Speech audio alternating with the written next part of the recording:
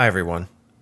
If you've been following this, you might have noticed that episodes 3 and 4 are, quite some time apart. Episode 4 has been written and mostly recorded for a while, but 2019 was really quite a year. Instead of a normal previously on Choices recap, I'm going to do a summary of the story so far. Here we go. The story begins with Edgar Vale, an investigator who was contacted by Orla Wispin. Orla is worried about her friend, Robert Blosser, who has gone missing. Robert used to own a company called Bouncer Outlet Association, BOA for short, but left the company in the hands of his friend and second-in-command, Terrence Millard. Eventually, Edgar schedules a meeting with Terrence and learns that, despite leaving the business, Robert still has many strong feelings about it, and the direction where BOA is heading caused a few unpleasant conversations with Terrence in the past. Edgar also learns about Michael, Terrence's son, and Franklin, Michael's friend. They both work at BOA. While visiting the diner where Orla and Robert often eat at, Edgar was approached by Gail, a friend of Robert's. During that conversation, we learned that Orla and Robert were actually a couple. Following this conversation, Edgar found himself speaking with the cook at the diner, who only went by Lou. Lou informed Edgar that before his disappearance and before he left BOA, Robert might have come into a lot of money, and he got this money from a location that was previously owned by Patricia Newsham, a former client of his. Patricia Newsham is currently at Cooperland Correctional Facility for some financial crimes. Edgar tried to get information from her, but with no way to do her any favors, the conversation went nowhere.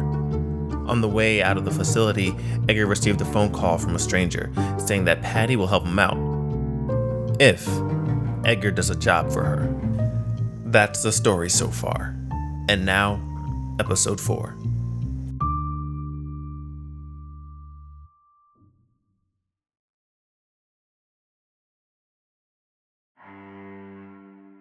I was trying to stall this conversation a bit as I went over the pros and cons of pulling off a stunt like this.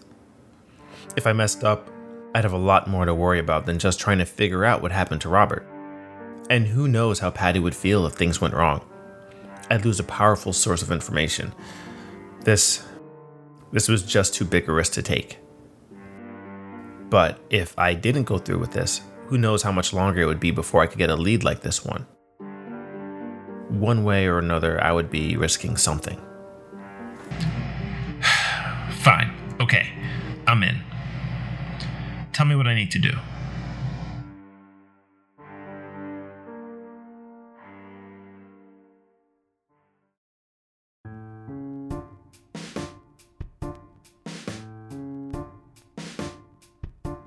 My name is Edgar Vale, and you are participating in Choices.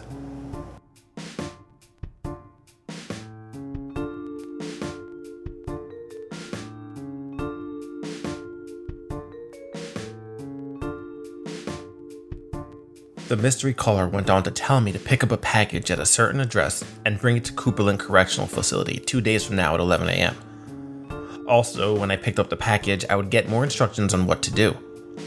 This seemed like some basic errand running, but that wasn't the frame of mind I wanted to be in. Oddly enough, I wasn't too concerned about what would happen if I got caught. I was more concerned with what would happen if I failed Patty. I was so caught up in this gathering of information, I didn't even stop to think how Patty, or her mystery caller, got my phone number.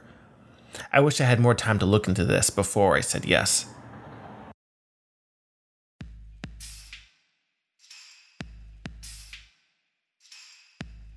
Shortly after I got off the phone, I sent Orla a text saying I was in contact with Patty and that I hoped something good would come out of it. I didn't want to share too many details, especially because I didn't want her to get involved at the moment. Not too long after, she tried calling me, but I didn't pick up. And it might be confusing as to why. She is my client, and I am working for her. I know I was considering waiting for her to get back to take a look at Robert's apartment, but I wasn't going to wait. I was planning to get in on my own. Hi, I have a meeting with Mr. Stone. So I actually didn't have a meeting with Mr. Stone. I called the day before, well, not me, a friend, and confirmed that he wouldn't be available that day. While the receptionist turned to look at her computer, or phone, I didn't catch what screen she was looking at, I took a detour and head towards the mailboxes. Judging by the number of boxes, it looked like there were 2 apartments on each floor. Robert's apartment was 5B. I couldn't take the elevator, you needed a keycard to access it, so I tried to take the stairs that were right by the mailboxes. A couple of minutes later, I was on the 5th floor, blocked by a door. I should have figured that. I would need a keycard to get in, and for that, I would need Orla. Or something else. On my way back down the stairs, there was someone at one of the mailboxes. They were opening a mailbox for the apartment 5A. Hi. How are you? I'm well, thank you. I'm sorry to ask, but do you know Robert Blosser? Excuse me? Sorry, I should introduce myself. My name is Edgar Vale. I'm an investigator. I'm trying to speak with Robert Blosser, and I haven't been able to reach him as of yet. Yeah, I know Bob. Yeah, well, I was looking for some information about him. I just want to ask him some questions about his business, or rather, his old business. Oh, his old business? Yeah, BOA. It's a bouncer. Yeah, I've spoken to Rob about it. So he's past all of that, and that part of his life is over. And I don't think it's something he wants to talk about. Well, I'm not investigating Robert, again, if that's what you're worried about. I'm actually helping a friend of his. Okay, who? Well... Yeah, I don't think I can help you. Alright. Her name is Orla. She's Robert's friend. And what does she want to know? Well, Robert hasn't been in touch with her for quite some time now. And Orla, she's worried. Oh, Yeah, and I've been looking into this for Orla. You know, she's been out of town, so I've only been able to communicate with her every so often, which is why I'm here. I was hoping to speak to Mr. Stone, but I think he's busy, but I actually think speaking to you would be extremely helpful. Okay, well, how can I help you? So, well, I'm sorry, what is your name? Millie Brown. Call me Millie. Oh, great, Millie. Well, first off, can you tell me anything about Robert, or rather, anything weird that might have occurred over here? Any issues you might have had with people? How long has Orla been trying to find Robert? It's been a bit now. I don't have an exact amount of time, but it's long enough to have her pretty concerned. Okay, well, I know Orla. Well, I've met Orla. We've spoken several times. And yeah, she's really sweet. And her and Robert are really nice together, nice couple. Has she mentioned anything to you, Orla? No, she hasn't. But then I don't really see her unless she's with Robert. So, yeah, I don't really see her outside of that. But that's not to say that I don't like her or anything. Yeah, she's really nice. She seems nice. We just don't have any reason that we would talk if Robert's not around. As the conversation continued, I could feel Millie getting increasingly nervous, as if she believed I thought she did something wrong. I didn't, and I wanted to avoid making her think that. Let's circle back to BOA. I know you said Robert was past that, but, when speaking to some others, it seemed like it was still a big part of his life. Yeah, well, there's no real way that he could ever, fully move on from it, I think. It's his company. Then he built it up and then handed it off to someone. And, well, it's only been away for a few years now? Yeah, I did speak to Terrence, the new person in charge. Has Robert mentioned him to you at all? No, he's never mentioned... No. Well, I guess, if you don't mind, what did Robert talk about then? I mean, with you? Do you mean generally or about that bouncer company? Yeah, generally. Like, what did he speak about generally? Well, I mean, he never really talked about his past or any of that stuff, but he's really into his furniture business. He's super into furniture making. And he's quite good, really. He actually made my daughter's desk. Oh, really? Yeah, and we both really happy with it. We absolutely love it. Yeah, and Robert seems to really enjoy making furniture, and I don't know if he was happy working at the bouncer company, but he's definitely happy now. Do you know if he actually makes a lot of furniture? Honestly, I don't really know.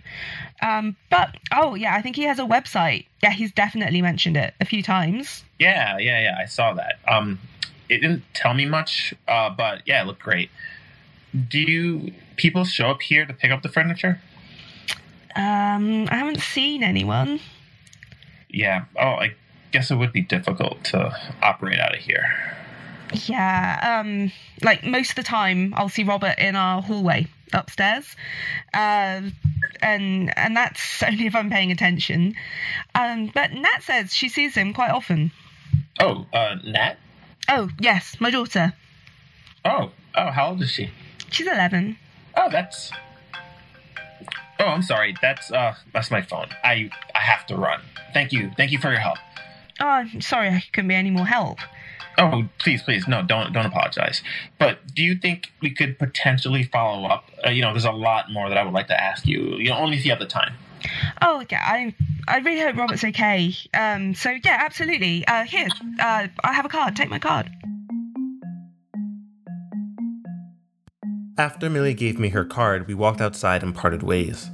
I really wanted to speak to Millie some more, but I had other obligations to attend to. Or rather, a job. During my talk with Millie, I received a message from a mystery number. The message read, "It's time for Patty's job," followed by an address. It was a full day earlier than what I was told by Patty's mystery caller. I texted back saying I thought tomorrow, and was told in reply, "It's been moved." When I asked if I could have another day, I didn't get an answer, so it seemed like I had few options. I hopped on a bus and head to the address texted in the phone. The GPS had me about an hour away, so I had plenty of time to mentally prepare myself for whatever I was getting into.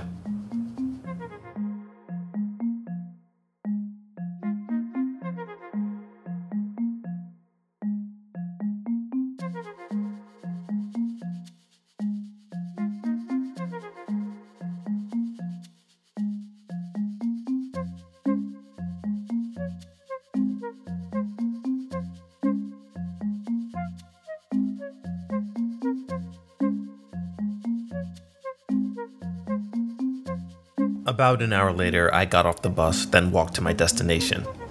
It was a coffee shop called Midnight Cafe. Every last Friday of the month, they have musical performances starting at 12 a.m., which runs for about 3 hours, though I got there before the music started. I ordered some tea and a small sandwich and took a seat, waiting for someone to show up.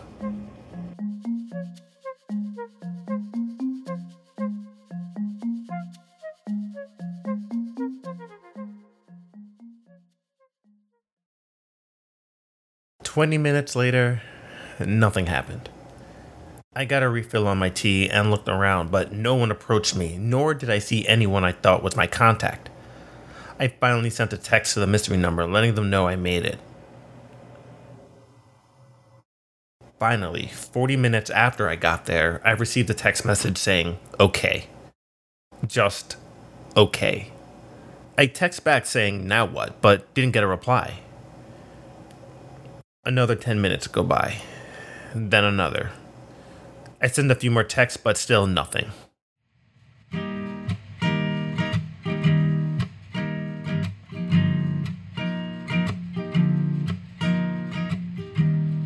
It's finally 12 a.m. and a musician starts on their guitar. Meanwhile, I'm on what feels like my 5th cup of tea, too afraid to go to the bathroom because I think I'll miss my contact.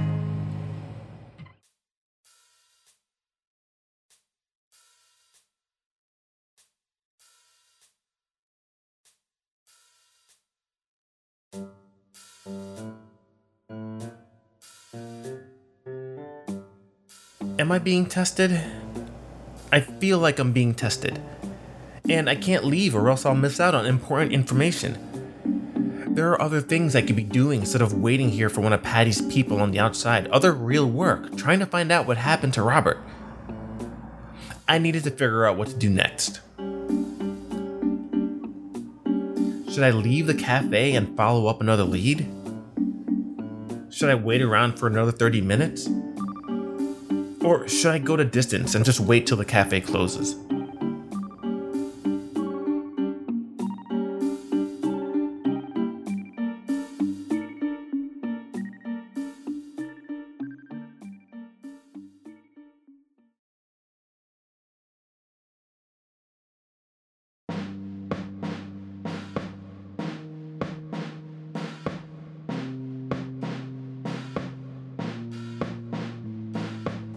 That's it for episode 4. Sorry for the long delay between episodes 3 and 4. But anyway, head to choicespodcast.com/vote to vote on what Edgar should do next. The voice of Millie Brown was played by Minkett. You can find out more about Choices on the website choicespodcast.com, including the current soundtrack for season 1. Thanks for listening and see you next episode.